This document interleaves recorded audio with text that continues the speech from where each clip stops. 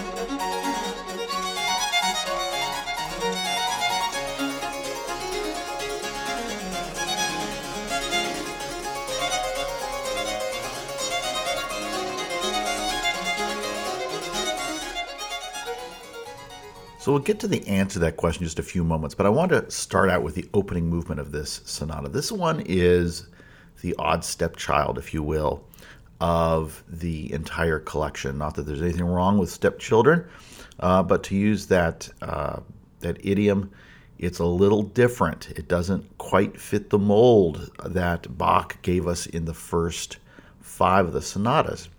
And one of the things that's a little strange about it, if you look at it, it's in 5 movements. It starts with this. We heard 3 different performances there, and it starts immediately out with the keyboard and the violin together. If you think about most of the ones we've listened to, actually all of them, they've started out, first of all, slow, not fast. And second, we usually let the harpsichord appear first, at least in the first movement, kind of set the stage, if you will, set the tempo. And if you imagine Bach's way of thinking, he may have been, well, I'm going to be at the keyboard, I want to start things out, and then we'll have the violinist come in. And that's not the case with this one. This one just kind of opens up in this very jaunty, dancey, festive sounding opening movement. Now, the first example we listened to, because I gave you 3 there, first example, I'm pulling up my program here. First example was the rendition by Giuliano Carmignola, the Italian violinist who's done a lot of recordings of Vivaldi. Well, he partnered with Andrea Marcon, who is the director of the Venice Baroque, and they put out that release on the Sony label. And I've taken from it before, and it had sort of a not too intense opening. Then we got to the second one, which was Stefano Montanari and Christophe Rousset. And I've also sampled from that one before. That had a little deeper sound, I think, to the recording, a little faster tempo, and I liked the presence of the violin a little better in that one.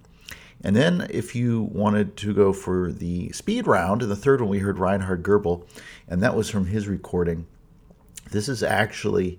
I actually have 2 copies of this on record. The first one I picked up a long time ago. I was still a teenager, and it came on it was a black label, archive production, but they call it the Galleria series. And I believe it was cheaper. It was a 2 CD set, and it contained in addition to these sonatas, it included some of the ones that Bach wrote with a continuo in the bass. And some of those were questionable whether they're all by Bach. And that was my first introduction. And then when I later purchased their edition, it was a box set that included the Brandenburg Concertos, the orchestral suites, the flute sonatas. It included these again. And in that recording were like these extras that were never on the first one that I purchased, which was kind of cool. Goebel actually records this twice. He records it the first time, and it comes in at 3 minutes and 23 seconds. He records it a second time, and I'll explain why in a moment. And that comes out at 3 minutes and 3 seconds. So that was the fast one, just to give you a taste of that. So the design for BWV 1019 starts with a fast movement. If we look at the very last movement, in most of the recordings you're going to come across, it's the same piece of music, similar timing from most all the performers, right? It is the same piece. It's like there's symmetry there. So he begins and ends with the same piece. I don't need to play it for you again, because literally in the music it says da capo. You just play it over again, which is kind of interesting. Then, when you're looking at recordings, you're going to notice that some of them have alternative movements listed next to them. What's that? You may also see a different BWV number, 1019A. And to get a sense of this, because frankly, some of the CDs that are put out don't explain this especially well. It's a little confusing. And so I pulled up the Wikipedia article, and I can link to that in the show notes. They have a very small description of each one of these. And it basically, in reading the paragraph there, I had to read over several times, and I'm still not absolutely sure I understand the history behind all of this. And you're kind of left with, well, what are these? How should I play them? Can I substitute certain movements in there? And why are there so many? The one thing that the Wikipedia says, and we'd have to confirm this because there are some great Wikipedia articles and then there's some not so great ones, but they make the case that these are earlier movements. And I think about it this way. If Bach is sitting down to write all of these, and he gets to the last one and either needs to publish them quickly, or he's actually using these for more pragmatic reasons. He's actually performing these. And he just kind of ran out of steam. He might have done some weird things like, well, I don't have enough material, so I'm going to substitute in some other material. And that's the weird part, because I'm going to play the third movement of this sonata, 1019. And we're not talking about the alternative versions, just the 1019, the third movement. Let's take that a listen.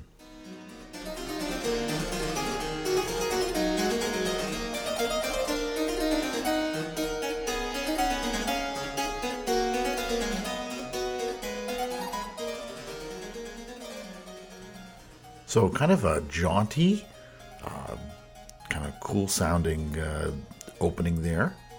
And it's in a minor mode. We started in G major, now we're in a minor mode. And where's the violin? Is there a violin part? Now I gave you just a little taste of it, right? I actually think this third movement is kind of cool. And it's kind of cool if you think of a pyramid structure, if you will. Or an inverted pyramid, if you prefer to think of it that way. But Bach starts with something, lockstep, violin and keyboard together. We know he ends that way. And now in the center, the third spot, he gives this solo harpsichord piece. It's just a little unusual. We have not seen this. Is there a pragmatic reason? Is it something he had in his back pocket that he could insert? Very interesting questions. Why is he giving the violinist a break? We don't know. These are questions that are up in the air. But it's an interesting thing for this. Now, I've told you in the past episodes when we looked at these that I saw, especially number 5, Bach really starting to experiment, right? He started to do some things that he hadn't done in the past. And then we get to this one. So I've been kind of leading you to believe that Bach was needed time and said, hey, I just can't write out these parts. Let me substitute something in. And there is more evidence that may have been the case. However, think of Bach as this innovator and saying, hey, I'm writing this, I'm coming with different ways, scratching his head saying, why do the two players always need to play together? Now, if he really believed that, and that was something he really wanted to point out, perhaps he would have given one of the movements just to the violin. That would be cool, right? Maybe the second and the fourth are like that, but they're not. So what I'm going to play for you now, and we're still using the Reinhard Goebel recording that came out on DG Archive, early 80s. We're going to listen now to the second movement. And after I fade out of there, we'll go directly to the fourth movement, just so you can get an idea of what the landscape of this sonata is like.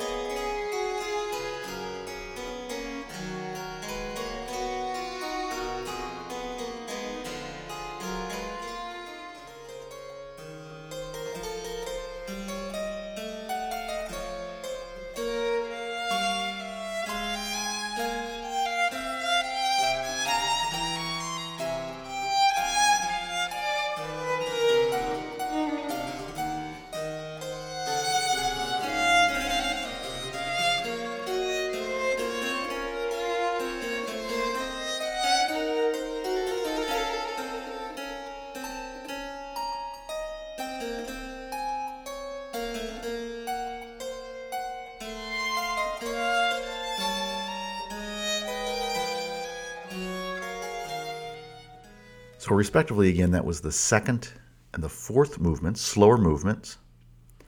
Think of a pyramid structure. You want symmetry between, if you're thinking at the top or at the bottom, however you want to think about the structure. The middle had solo harpsichord. On either side, we have similar music. I would say similar in the way that Bach is treating it.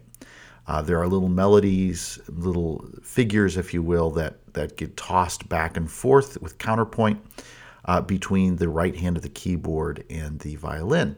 The first one, to me, is the better written one, and it's the one that's a little more interesting. And it's because Bach is taking advantage of giving a unique line to the violin for the violin to do something that the harpsichord really can't do so well, which is those longer sustained tones. You'll notice these are both kind of contemplative, if you give it a flavor.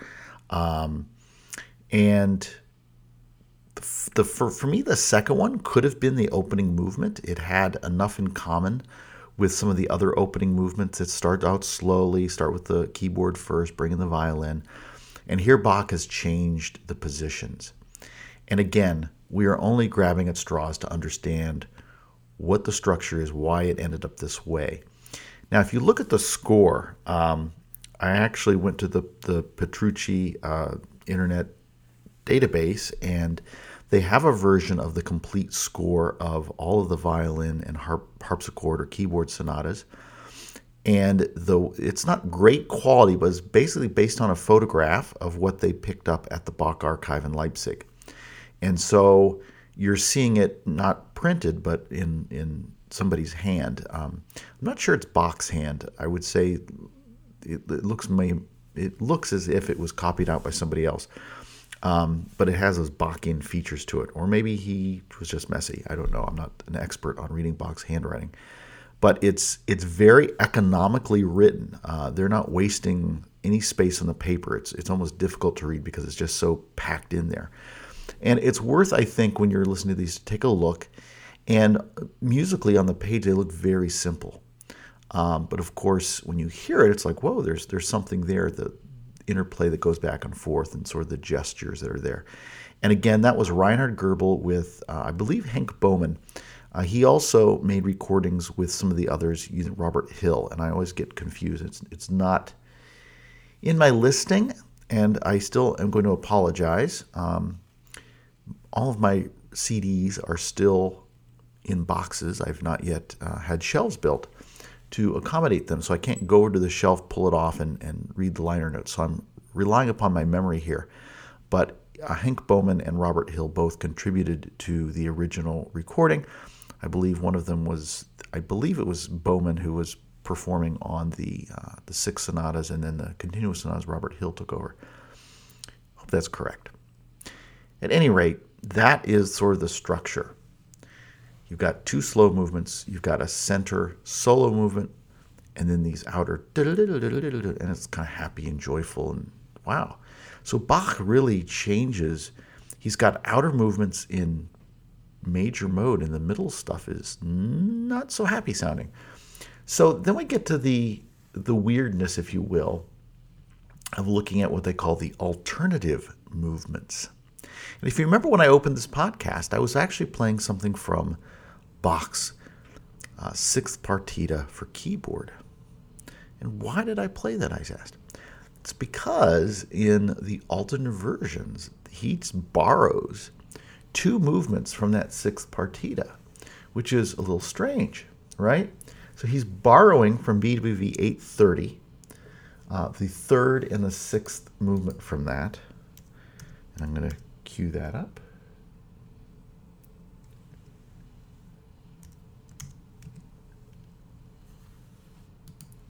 In the performance you heard earlier, I don't know if I announced it, it's Andreas Steyer, who later became harpsichordist with Reinhard Goebel. And just to give you a little sense, I'm not going to actually put this into the program, so you'll hear it kind of secondhand in terms of the quality here, but this is the opening toccata.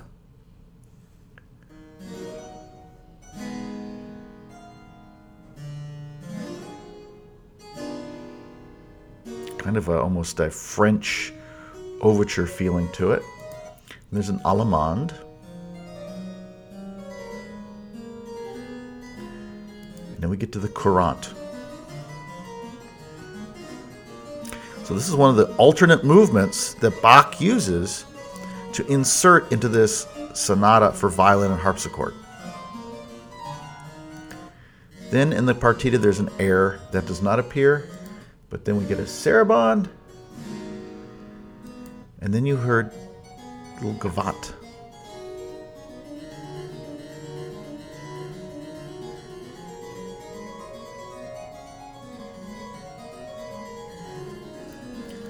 So these examples I'm playing come from Andreas Steyer's recording on the Deutsche Harmonia Mundi label. I really like the sound of the instrument he uses in that. It's a really nice collection. It's the Klavierübung 1 and 2. So in addition to the six partitas, you get a few of the extra pieces in there that Bach included in that collection. And it's one I always kind of go back to and admire because it's just, the playing is very confident, and I like the articulation. The sound quality is great. It's one of those recordings that's just really well done. So Bach is borrowing to get to the a finished product, it seems. So what you heard was the 1019, the irregular ones, and then he has some alternative versions. What we're going to listen to now came from a recording entitled Il Violino. This was put out on the Deutsche Harmonia Mundi label with Capriccio Stravagante. The violinist in this recording is Manfred Kramer, and the harpsichordist is Skip Sempe.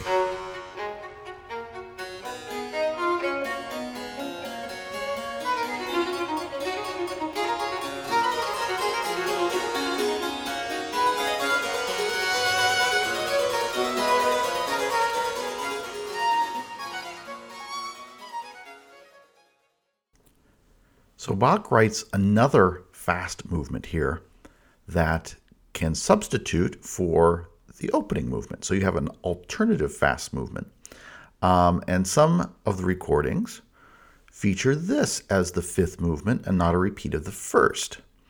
You can imagine somebody scratching their head and going, well, if it exists, why don't we just kind of mix our own, put this together? And so Bach gives us another taste of sort of the positive, upbeat G major work. And what I really like about this one is he explores kind of the lower end of the violin. just some nice writing and nice movement. What you heard there again was Skip Sempe and Manfredo Kramer.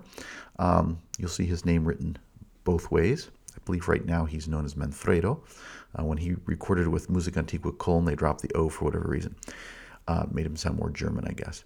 I believe he still is active with Jordi Savall, and I believe reading that he lives in Argentina. He also has made several recordings with his own ensemble, the curiously named Rare Fruits Council.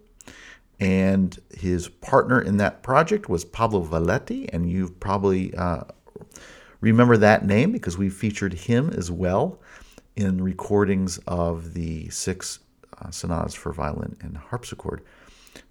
He is accompanied by Céline Frisch, and maybe we'll end with them, their taste of 1019. They've been sort of the speed demons along with Reinhard Goebel in these recordings. So that movement we just heard, again, an allegro, G major, can end the sonata. We have other middle movements that are, again, multiple versions of this that we have. And I'll just give you a little sampling of those. You're going to hear those right now from Catherine McIntosh, who's accompanied by Maggie Cole. And this came from the Chandos Digital Chaconne label from 1997.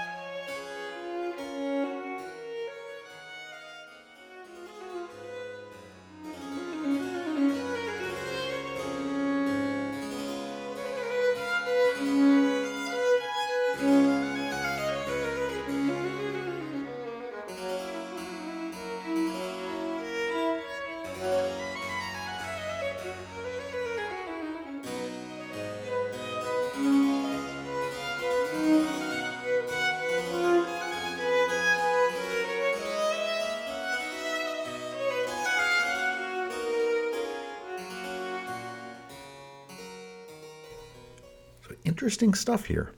We get a minor moded movement. We get a major moded movement. And they're interesting to me because Bach is definitely highlighting the violin part. We don't get as much of an equal interplay with two kind of melodic voices going back and forth. In those, the violin comes center stage and sort of gets the attention.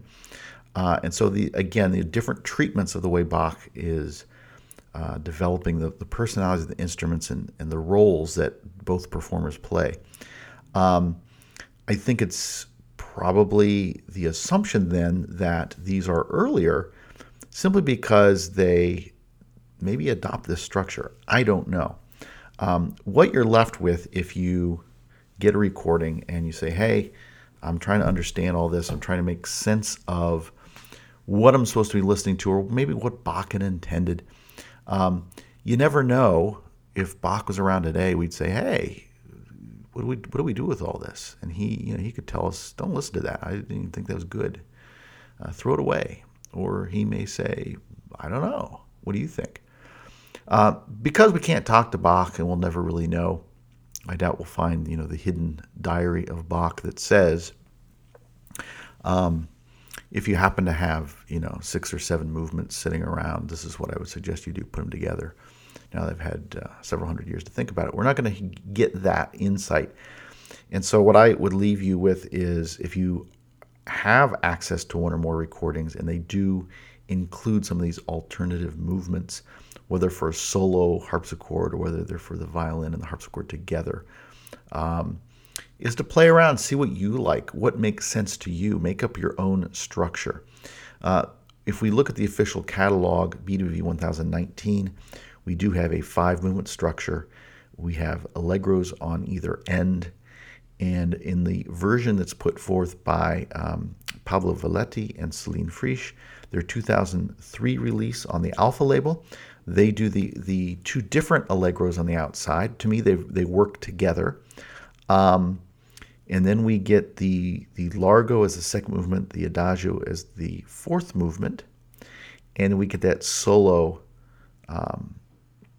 allegro movement for the harpsichord, which to me is just a very powerful piece.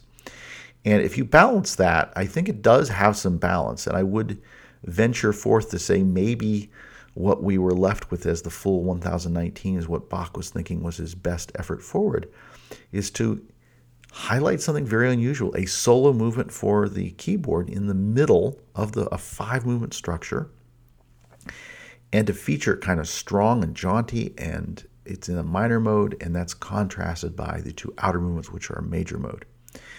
There may be a story, there may be a programmatic element to this that Bach was thinking about when he put this together.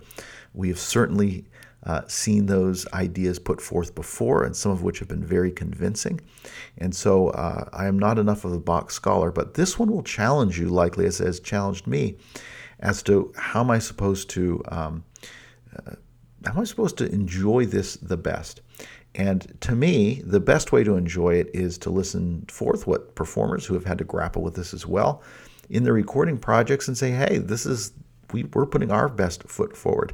And so I'm going to end with Mr. Velletti and Ms. Frisch. The fifth movement, this is the same music that we heard earlier, featuring Manfred Kramer. So Kramer and Velletti are friends who form the Rare Fruits Council, and here is Mr. Velletti on his own. And to me, this is my favorite recording of 1019. Why? It adopts tempos. It makes sense to me.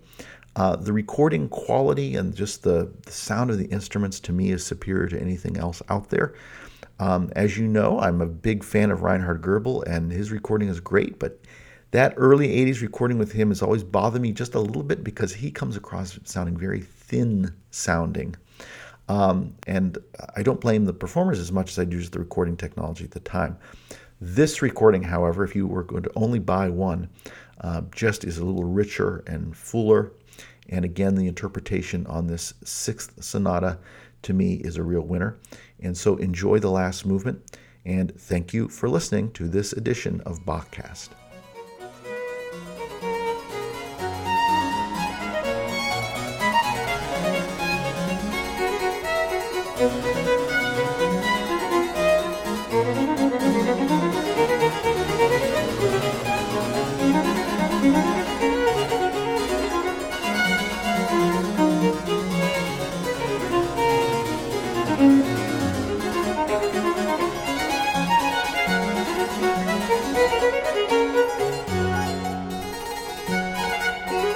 Thank you.